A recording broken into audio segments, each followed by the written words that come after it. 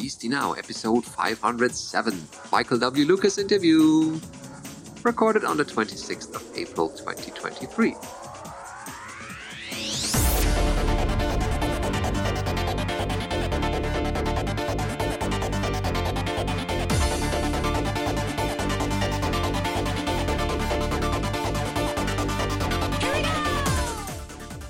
This episode of BSD Now is brought to you by Tarsnap. Go to tarsnap.com/BSD Now, find online backup for truly paranoid people. And if you want to support this show in one way or the other, check out our Patreon page at patreon.com/BSD Now. And we thank you in advance for that.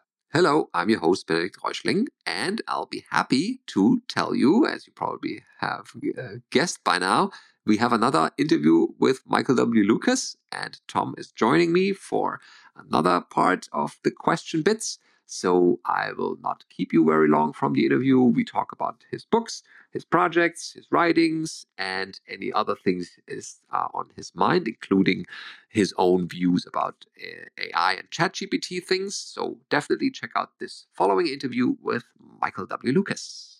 In this special episode of BSD Now, we're doing yet another I've lost count interview with Michael W. Lucas, who approached actually us this time to ask, hey, why shouldn't we do another interview?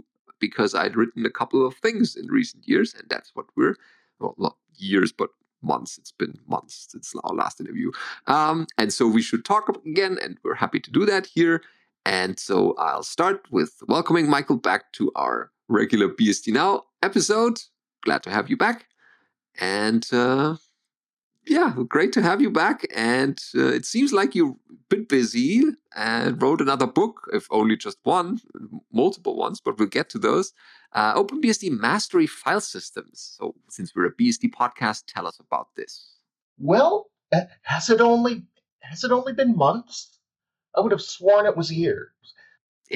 Probably. It's a regular thing now, more or less. Okay.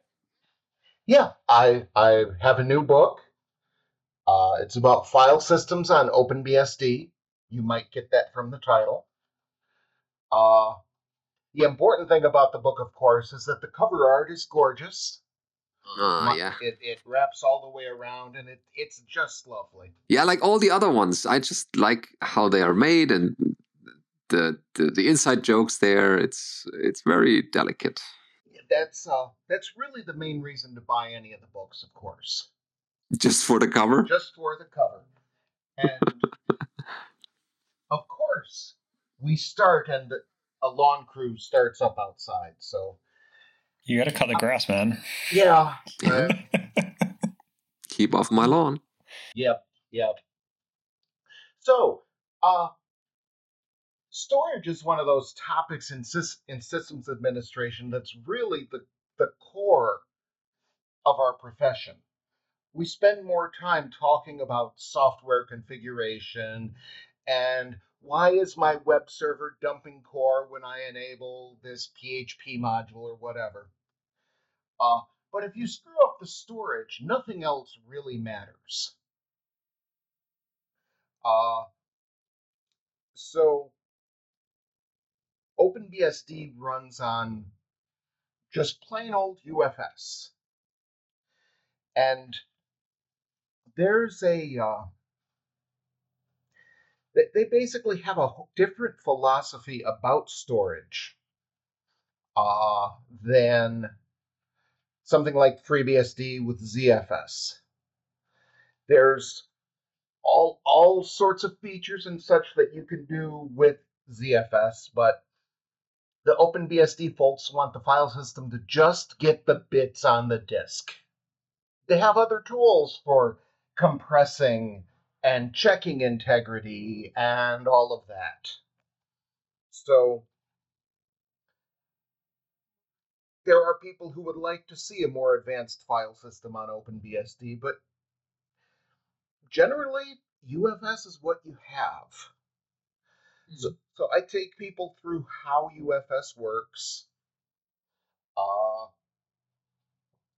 and then stuff like disk labels, because OpenBSD has its specific way of partitioning disks, because it's cross-platform. So they want to use the same partitioning method on AMD 64 that they would use on a VAX or a Makes SPARC sense. Yeah. or whatever. But then there's other things that are related to storage that need to be gotten right initially. Things like swap space. How much do you need? Swap isn't really storage, except it is. Except when you need it. Yeah. Except when you need it. And do you need it? And how much do you need? And you can do things like enable swap and disable swap. All of that. And that plays into the buffer cache and how the buffer cache works. Then I talk a bit about support for foreign file systems, because eventually you have to mount a flash drive in your desktop. And sadly, flash drives don't come formatted with UFS. No, not too much. Not too much.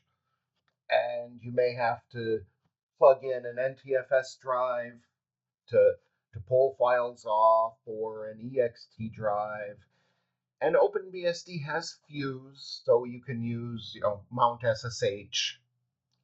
I talk a bit about NFS, of course, and then iSCSI. iSCSI is OpenBSD aside. iSCSI is kind of terrible. I mean, you can do with a modern ATA drive. It's 6 gigabytes a second, I think. Yeah. That's 48 gigabit. And not many people have a 50 gigabit card to dedicate to iSCSI. Yeah, that's kind of a bottleneck. But that sometimes terrible is what you got. And then I talk about their software RAID, which, if you don't read the book, if you take nothing else from this talk, always use software RAID rather than hardware RAID. I don't care what operating system you're running. I don't care. You can be on Windows, and I would still tell you to use software RAID. Because hardware RAID is just a proprietary software RAID in a black box. So it sounds like a very interesting book, Michael. Could you maybe explain a little bit how OpenBSD's UFS has evolved since the divergence point of all the BSDs, and maybe how it compares to other BSDs?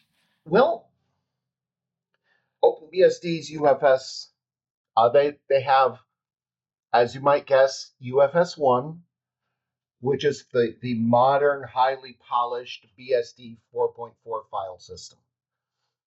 And it has been consistently debugged ever since, 1994 was BSD 4.4? 93 maybe? Yeah, last 93. Century.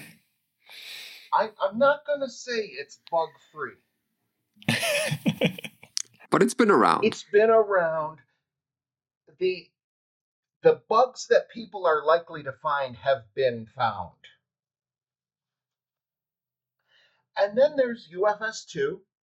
OpenBSD grabbed a fairly early version of UFS 2 and integrated that. And even that has been, 20 years now? Back during the noughties is when UFS 2 was released. So it's also been solidly debugged.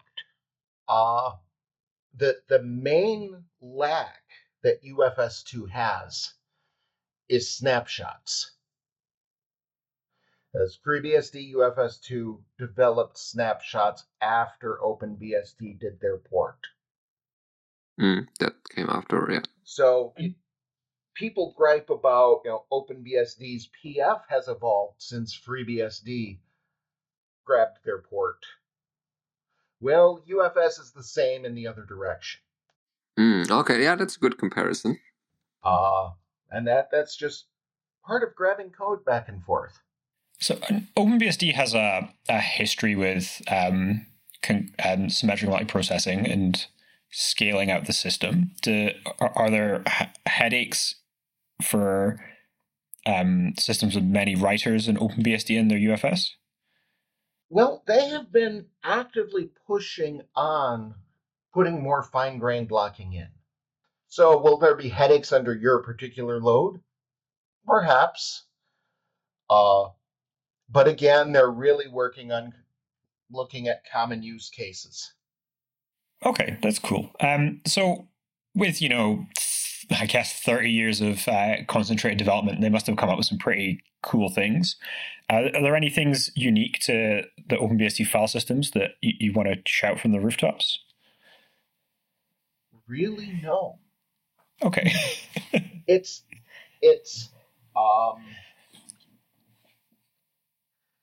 I don't want to say their file system development is dead, because it's not. It's maintained, it's kept up to date, but it's just a different philosophy than ZFS and Btrfs and the modern new fancy file systems. I'm going to be egotistical here, and I haven't done this before in an interview, but I'm going to quote one of the silly bits from my own book. I'm sorry. I wrote this book with a Hitchhiker's Guide to the Galaxy motif. And excellent. I pillaged Adam's work for select quotes I could twist and repurpose to start each chapter. So, OpenBSD UFS is kind of like this. Many users assume that their advanced file system is better than UFS because they have so many features: snapshots, checksums, compression, sophisticated algorithms, and so on. While all UFS has ever done is muck about putting data on disk. But conversely, UFS users believe their file system is better for exactly the same reasons. OpenBSD wants the file system to be pretty simple, and features are bugs. Yeah. And I mean, if I briefly look at the Linux world, most of their standard file systems are still ext3 and 4 in the new install. I mean, the newer file systems are there as well with Btrfs and others, but I guess pretty much all around they have ext4 as the de facto standard. It's funny, right? Because the company that's been bravest about file systems in the last decade has been Apple, doing a billion device upgrade from HFS Plus to APFS. I don't think any of the rest of us would dare to do that in production. Yeah, exactly. I mean, we do have ZFS on Linux and people are using it, but I really think your root file system is your first class file system. If you're the file system you're storing the kernel on is the one you really believe in. So in Linux, that's ext3, ext4, and OpenBSD UFS. You are really not going to corrupt that file system easily. It's pretty solid, yeah. But didn't OpenBSD put any of its known security things into the file system as well? Oh, yes, they do that, and they've enabled some interesting things as mount options even. Mm-hmm. Some of their memory protections are integrated with the file system. Yeah, so you cannot exploit through the file system the rest of the operating system. Well, things like a program is going to have a couple different kinds of allocated memory. There's the part of the memory that has the program itself loaded in. Your web server needs a copy of the web server in memory. And then there's the data that the program is using, like which pages is it serving and which ports are open and all of that stuff. Oh, well, OpenBSD has a memory protection where they separate the memory that contains the program from the memory that is the working data. So, and the memory can either be executable or writable. An intruder would love to come in to a running program and overwrite the executing memory and put a whole new binary in there that gets run. And I mean, that's great fun for those people. Must be, yeah. They bring their own little gifts and leave nothing nice behind. So that's disallowed across an OpenBSD install, except as a mount option on user local. Because add-on programs may need that. Oh yeah, for sure. I say they may be badly written and need to overwrite their working memory, their executable memory. But most of them, well, no, that's a blanket statement. I would be shocked if some big name programs did not rely on that behavior, though. And so, how long did you take to write this book, like from research to getting the final bits? A year since our last interview, or a year, something? I think. I mean, I've written about file systems many times. This is like my 12th book on them. But the last time I wrote about OpenBSD file systems was 2013, which means I had to double check everything. Yeah. But yeah, that's the part of the meticulous things you have to do as an author to be accurate. That's the job. So yeah, I spent a year on it. It doesn't look like much for a year's work. No, that's just depressing. I'm not going to measure it that way. Okay, well, very nice. Oh, so it's available already, or what's? Oh, it's available. It's been out for a couple months now, I think, end of February. Okay. Then I must have missed that. I mean, we occasionally pick stuff from your blog, but we haven't done so in a while, so missed a couple things. So okay, good to know this. I'm trying to use my blog more now that I've stepped away from Twitter. Yeah, to announce certain things. Yeah. Right. Okay. Let's see. Okay, so that's OpenBSD's OpenBSD Mastery File Systems. And we also heard that there's something brewing in the mail server space. So Run Your Own Mail Server is your next bigger nonfiction book. So what's the idea behind that? Well, I've run my own mail server since the 90s.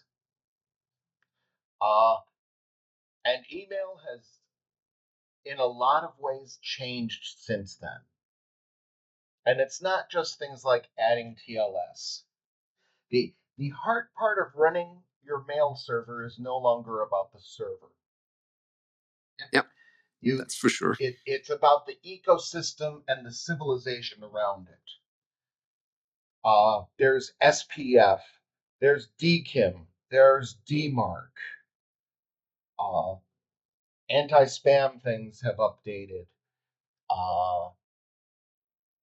People may gripe about block lists like Spamhaus and such, but those are still necessary. So I'm really writing about a basic postfix setup with IMAP and such, but then really trying to focus on those surrounding protocols, because the large mail providers are gradually increasing their requirements for accepting mail. Yeah, I get that from my private email where a couple people try to reach me and I didn't get the message at all, and then they asked me in different channels.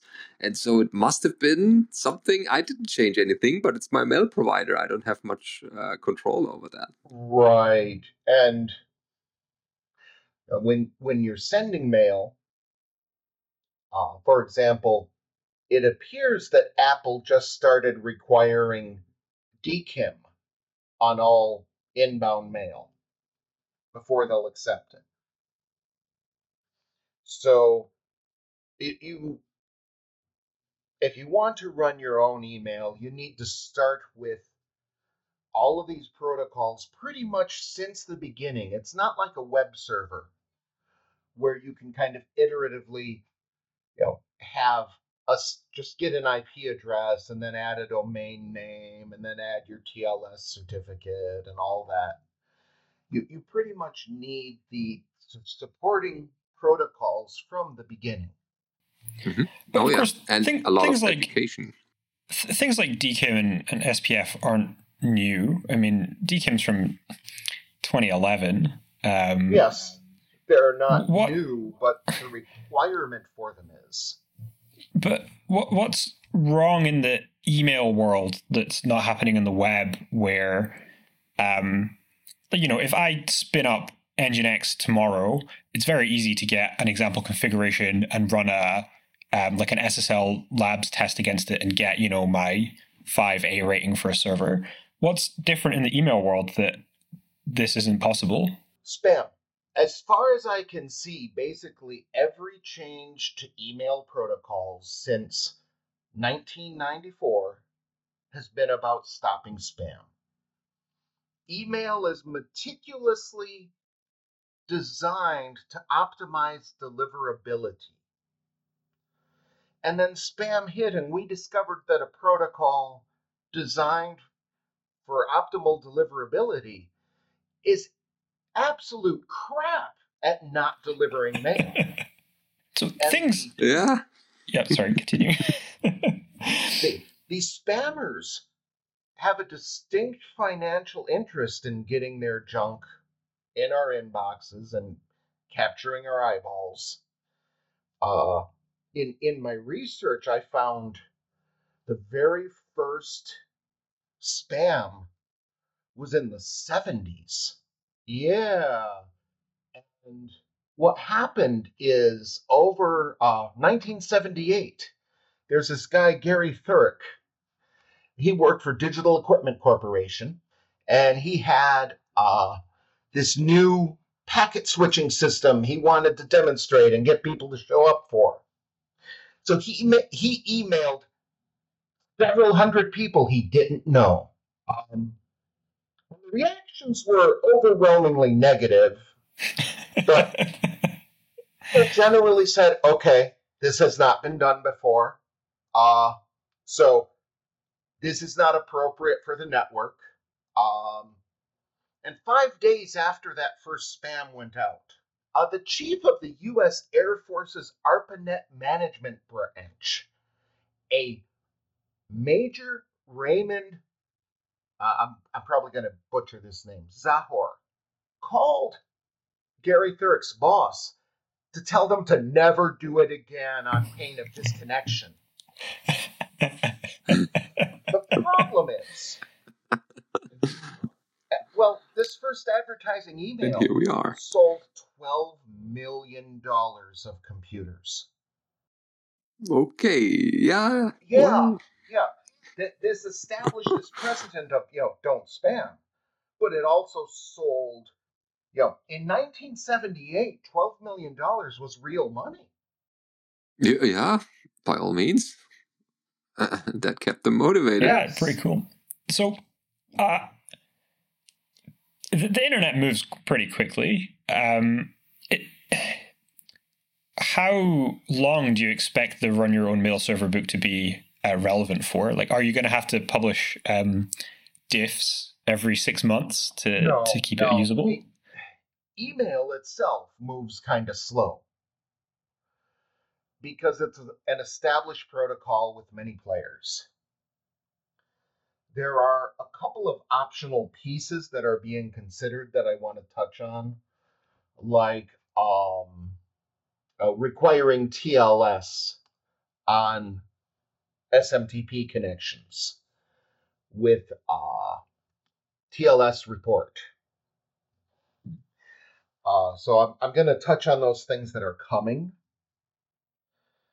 And there are things like discussion boards and mailing lists where people are actively discussing the problems of running email.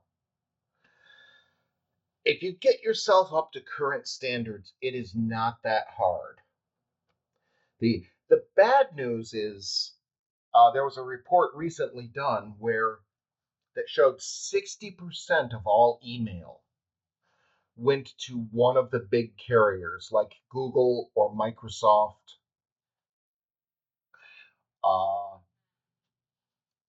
The good news is that if you watch them and their requirements, and you have the standard core protocols set up correctly, and you're not, say, using an IP address that was previously polluted by spammers, you should be able to maintain deliverability. Are they cutting the grass on your window? Yes, they are. They are close. Yeah. Welcome to my life. It's that old Chinese proverb, well. may you work from home when your neighbors have a large lawn. Yes. I'm sorry, guys. It's okay. It's perfectly fine. The post processing. I'm sure there's an anti-lawnmower filter the audio can be run through. Exactly. The good news is it's a giant lawnmower with a great big cutting surface. So he should be done with everything I can see out this window in like 2 minutes. Yeah, and then the hay allergy can kick in, right? But so this is not intended to become a new ISP or mail delivery service, but for private users like you and I to run their own mailing instead of running it via Gmail or other providers. The thing is, no matter who you are going to need these ancillary protocols. You are going to need SPF. You're going to need DMARC. You're going to need DKIM. Just that's how it is. Okay. And sure, you could set this up for an ISP. Realistically, there are more private individuals running email, interested in running email, than there are large companies. Okay. Overwhelmingly, the big manufacturers are outsourcing their email. Because it is easier for, say, General Motors to pay Microsoft than it is for them to pay email administrators to fight with email. Yeah, there's I remember a couple of company projects that only dealt with internal email and this next protocol or this next supplier is going to make everything better. And, yeah. Nothing will make anything better. This is computing. Yeah, just different horrors waiting for us. Yeah, you scrape off one layer of pain and look what's underneath that. Oh, more pain! Yay! Well, so moving on from the horrors of real life, could you maybe tell us about your recent fiction book projects and anything you might have planned? Well, let's see. Fiction. I just released a couple of Prohibition Works books, and there's a new collection of love stories that aren't love stories called Devotion and Corrosion. And I am looking to, with any luck, barring debacles, do the last book of the Git Commit Murder trilogy this year. Excellent. Oh, it's a trilogy now. Excellent. Well, it always had that vaguely in mind, but I didn't think anyone would buy the first. I read the first in preparation for BSDCan because it's the only documentation available for the conference. It's a good prep book. Yeah. I definitely have fan theories for how I want the third book to go. I assumed it would end up being a trilogy. I'm about halfway through the second book. I don't know if you want to hear them in person or not, because maybe I'll... I know how the... You should discuss fan theories with other fans. Because I would hate to realize that your theory is better than my plot. That just kind of sucks when that happens. I'll tell you what, Michael, if I ever find the time, I'll write my third installment as fan fiction and put it somewhere. Oh, yes. Oh, great. Well, you have fun. That's good. That means I don't have to do it. Well, especially since you by then have been to BSDCan, and you have also your own unique view of the conference. But of course, a third book will have to be in a third conference. So. Oh, you could start the EuroBSDCon murders. Well, I mean, so the second book was in a very different type of conference, and so the third book would, need another change of venue. Okay, well, we get around. So. Yeah. It's not completely limited to Canada, yeah. So no. Second book is in Detroit at a combination Linux and science fiction con. But it's not Penguin Con. That is not Penguin Con. Because Penguin Con has fewer bodies. Not being familiar with Penguin. Combination technology and science fiction conferences, were the same plays on people's names as there were in the first book and the second book? Perhaps. You never know. That would be telling. That would, yeah, okay. I don't want to indemnify you at all. I will say that any actual names that appear in that book are, one, not on screen, as it were, and two, did not do anything that they didn't do in real life. This is a work of fiction, right? Okay. Very nice. So we can definitely look up those books and wait for the other ones to come out. So people can always choose between your tech and non-tech books to get a little read. And but in general, how is the writing business these days? Are you seeing any changes post-pandemic, if you want to call it that? Well, there's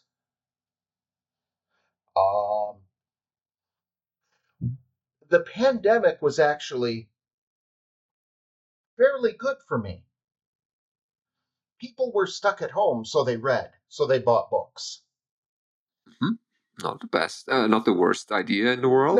No, but last spring, about a year ago, places started opening up and people ran outside and started, I don't know, rolling in the grass or dancing in the streets or whatever it is normal people who leave the house do. Whichever comes first, yeah. And so they leave the books at home or bring them with them? So, yes, sales have dropped and inflation is going up. I have got to raise my print book prices. So I've set myself a goal to get that done before BSDCan. So if you want, because the thing about print on demand is that my suppliers can raise their prices anytime they want, and they have. Yeah, and they've done it a couple times. So I would suggest everyone listening to this, if you want a print book, grab it now while it's cheap. Okay. Not in quality, but in price. So definitely. I could make an argument, but okay. I think this show will come out, Michael, the Thursday of BSDCan. Okay. Well, perfect timing. Perfect time. There is one thing that this would be in time for, then. I run my own ebook store. I now have a bundle there of absolutely everything. That's like 30% off retail price. But if you bought ebooks from my site before and want to upgrade to that absolutely everything bundle, I will give a discount for any current books that you've bought. So, say you bought the new SSH book, the new sudo book. That would be about $20. I'll send you a coupon for $20 off. Very generous. Okay. Even if that hasn't been bought via the site directly? Well, no, it's got to be bought from me. Mm-hmm. Okay, so that you have the record. So I have the record. I need the literal receipts. Mm. But the thing is, it would take a special kind of person to buy everything unseen. Yeah. Has anybody bought everything, Michael? Yes. Devoted. How much does the box weigh? Well, no, these are ebooks. Ah, okay.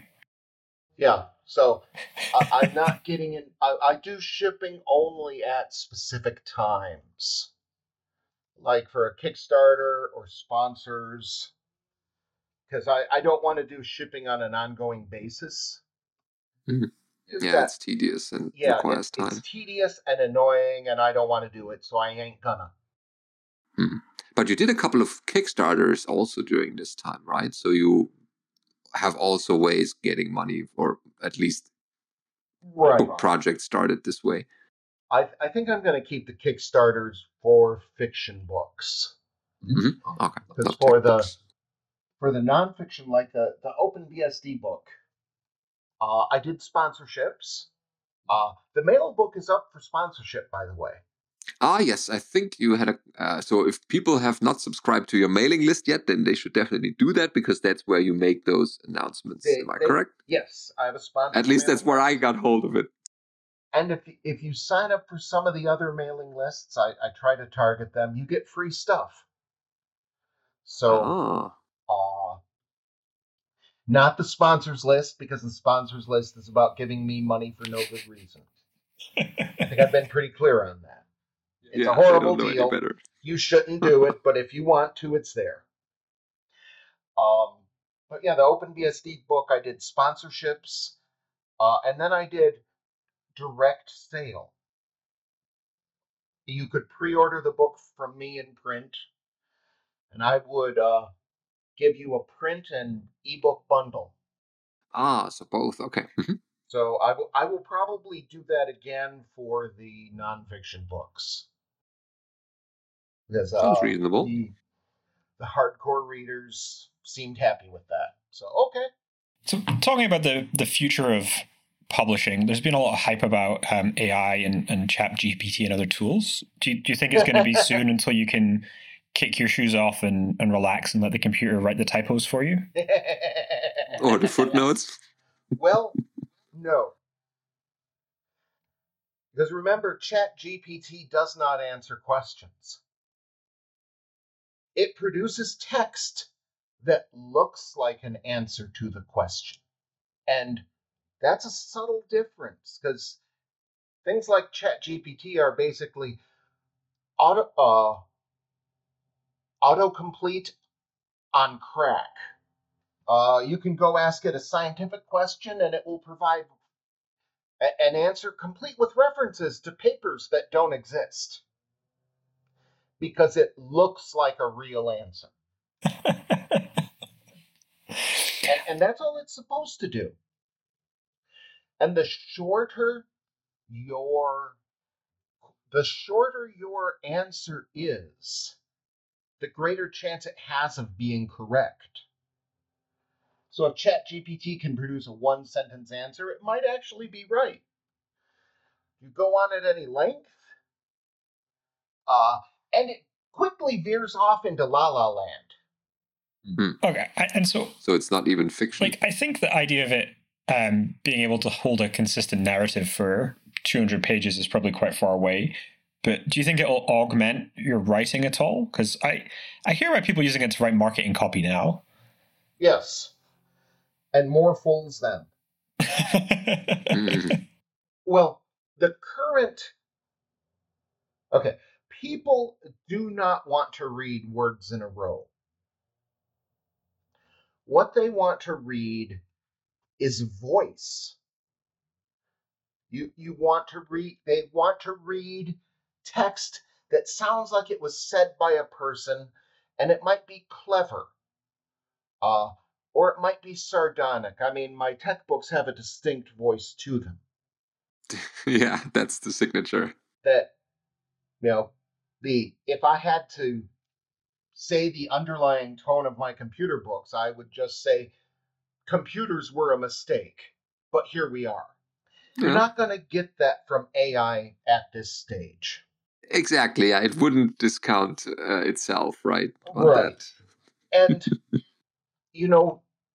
a lot of programmers say what they do is storytelling. And I get why they say that. I absolutely understand why they say that. I also understand why that is factually incorrect in every detail. Okay. So they are not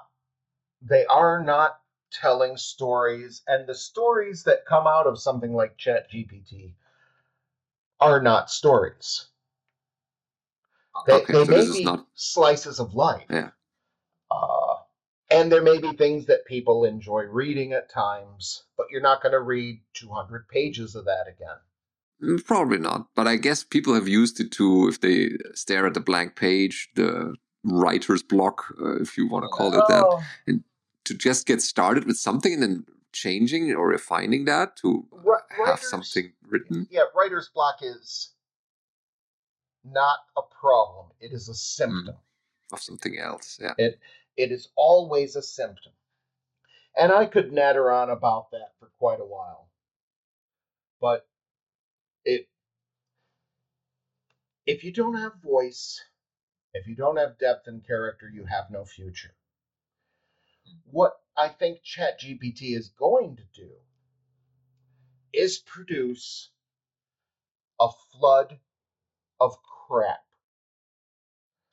We have people saying that they're going to use ChatGPT to produce 10,000 books in the next year. And basically fill the market with this tripe that isn't really readable and that they can't realistically edit at that scale. And it's going to be more and more important for artists in general to build direct connections with people. The audience. Now this technology is going to improve. And one day it may figure out how to tell a story.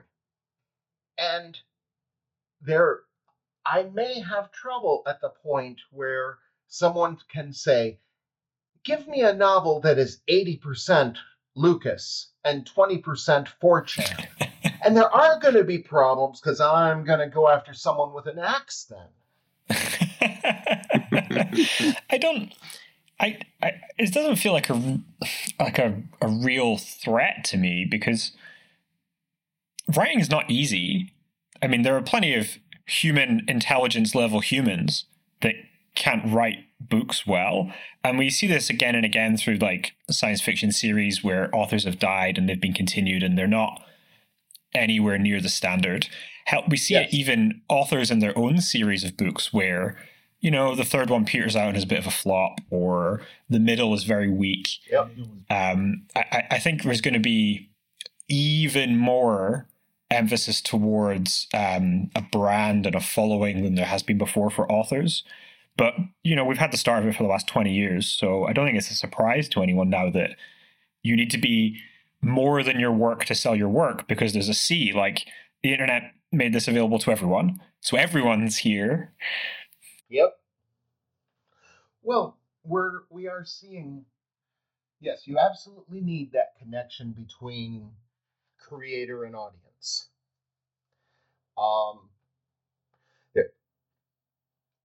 There's also, as a side note, the U.S. Library of Congress has already ruled that AI-generated text is not copyrightable.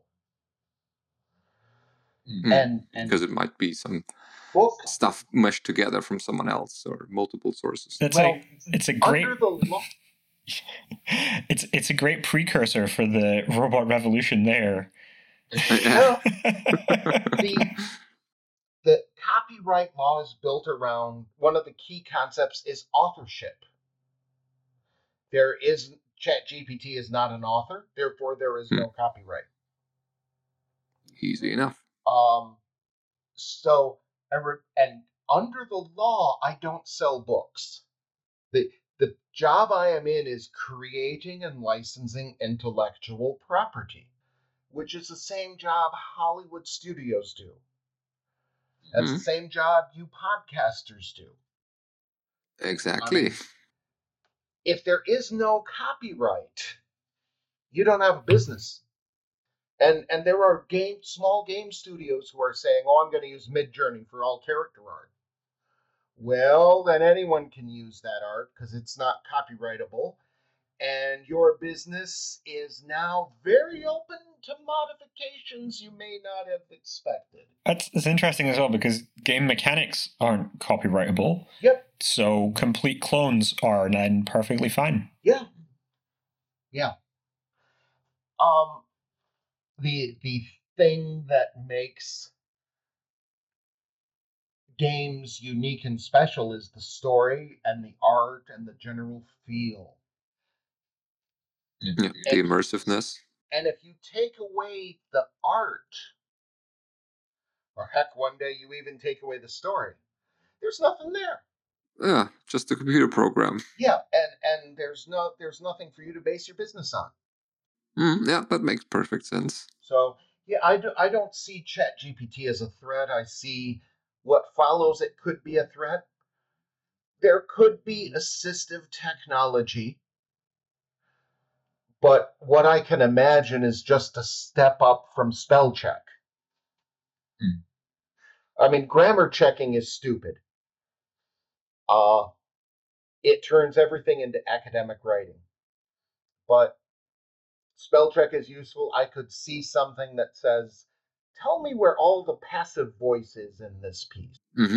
Yeah, I get that. I have written a couple of stories for my column in the FreeBSD Journal, and I'm always like, yeah, of course it's me, but the English is not the best, so it could be improved. And I'm not sure if a tool would help me or would take away my unique writing style in this way, with all the errors that are part of it. But errors are human. Nobody wants to read pristine, clean text. That's called academic writing, and it's horrible. I mean... Yeah. Well, Tom and I are coming from academia, and we know our fair share of that. You don't even need to write academic documents in an academic style. It's just full of soulless monsters that want nobody to ever have any fun. Yeah. The best papers I've ever read were enjoyable to read, but the papers I've been allowed to publish have been duller than anything. Yep. It's like the reviewers can detect the sparkle in your eyes and they say, no, out. Okay, so that we fairly established that this is not a threat or a competition there, or even it could be one day. But if ChatGPT can replace me, or if say ChatGPT 15 replaces me, it will also replace comedians, religious pastors and ministers and priests. Every Sunday, yeah. Project managers. Those are special kinds of priests, yeah. Yeah. Basically, if your job is to communicate with other people. Marketing. Now, and from there, computers have been putting people out of work since they were invented. Oh yeah. The hordes of people, right, who have nothing to do now. Computers put accountants out of business, but 90% of them went away because they no longer needed people to fill out the spreadsheets, and what remained was the top 10%. I had a computing teacher in school, and her job as an accountant was tabulating numbers. Yes. You just sit with with the logbook and just tabulate numbers all day. Yeah. And she lost that job. Yeah. And there are writing jobs kind of like that. Yeah, so people can focus on different things that are probably a bit higher in And education or in fun or in soul, let's say. Computers will come for those jobs too. Sure, that's always a chase there, how soon they will get replaced. But of course, whatever you replace, something else takes its place. And the question is, are you on the replacing side or the being replaced side? I just saw today the logical extension of this. There's a new game that came out called Mail Order Apocalypse. I know nothing about it except the core conceit is AI comes along far enough that everybody loses their job. Nobody has any money. And the only way to survive is by tricking the system to give you things.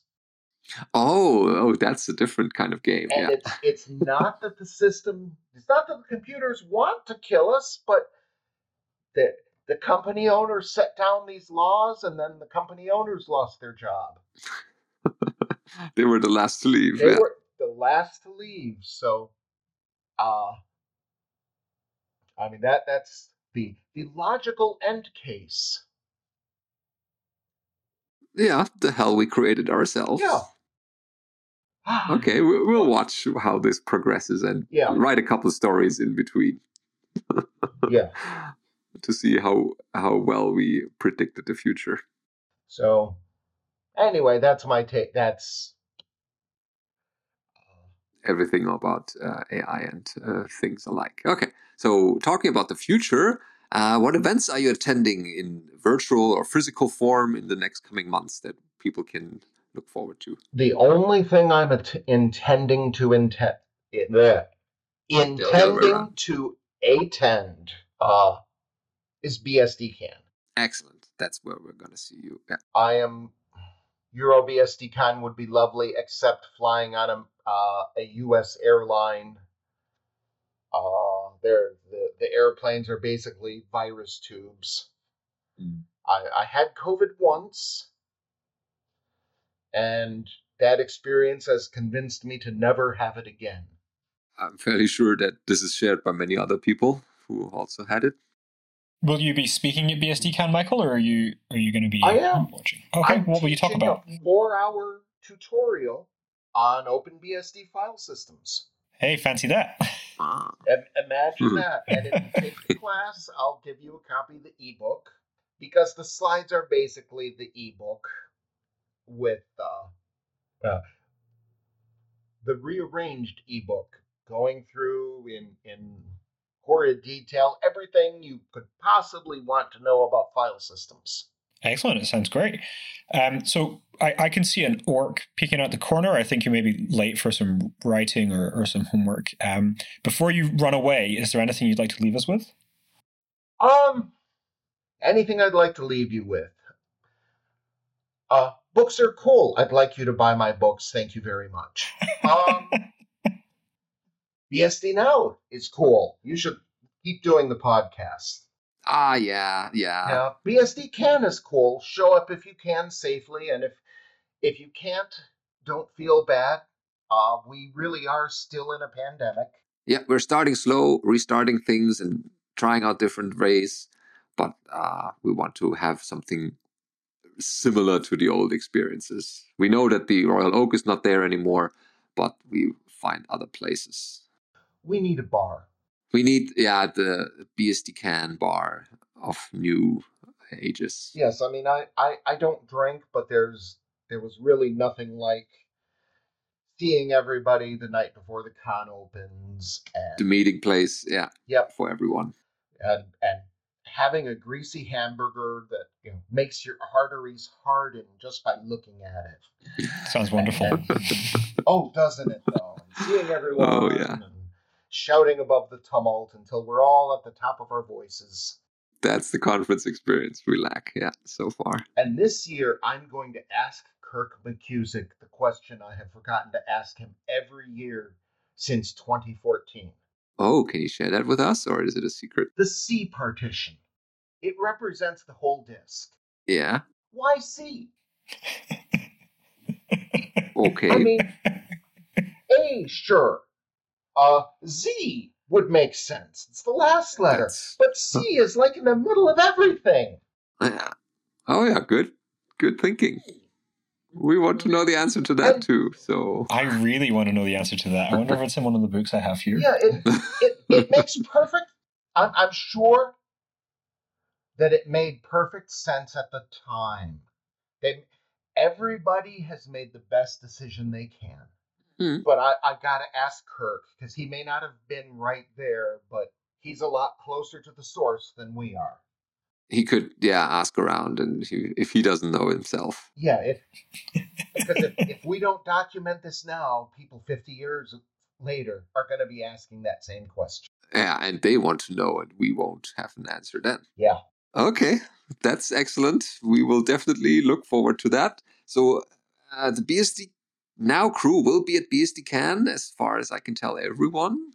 And we will be happy to interview people, so be on the lookout for us, either by running away or jumping right in front of the microphone. Michael has done its deed here. Thank you again for yet another interview with us. Thanks for having me. I'll talk to you next book. Yeah. Good Thanks, luck Michael. with those projects, and Thanks. We'll be seeing you at BSDCan. BSD Now is sponsored by Tarsnap.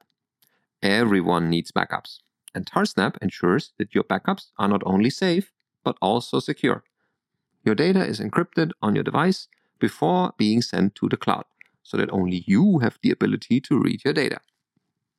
Tarsnap takes your data and works out what data is duplicated so that bandwidth can be saved.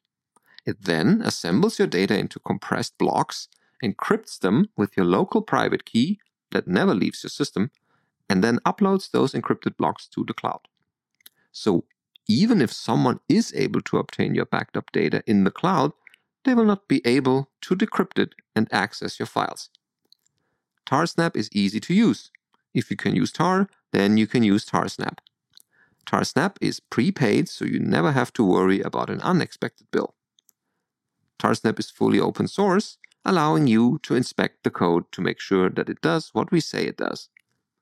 Tarsnap also does bug bounties if you find errors in the code.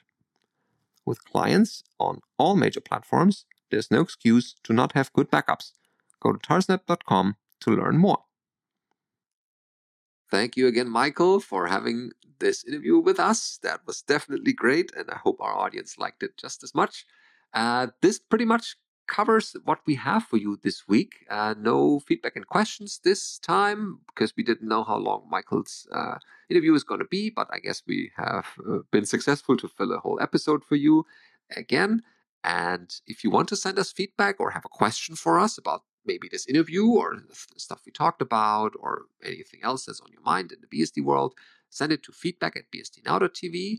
Then we'll be happy to cover it in a future episode. Speaking of future episodes, we'll very soon record our very first live interview or live episode in person at BSDCan, which is part of the schedule. So if you happen to attend that conference, definitely check it out. It's part of the